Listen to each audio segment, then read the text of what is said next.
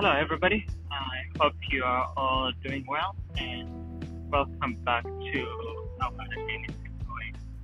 Today, through the word, we were looking at Leviticus 6, looking at different types of sin offerings and guilt offerings, and realizing just how costly and expensive sin can be.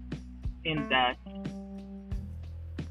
yes, someone might wrong me and I forgive them, but say if someone took some money from me and I forgive them, yeah, I'm not holding it over them, but that will cost something. That money will have to come from somewhere else. Either I eat the cost, or someone else comes and pays me the money, or that person pays restitution.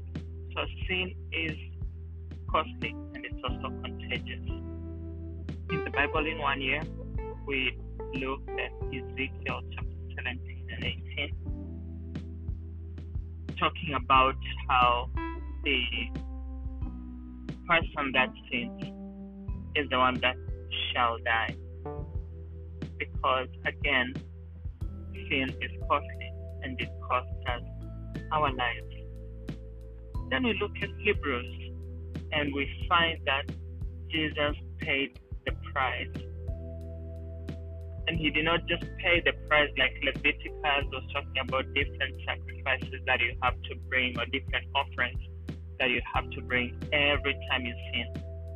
But Jesus paid it once and for all. What a Savior.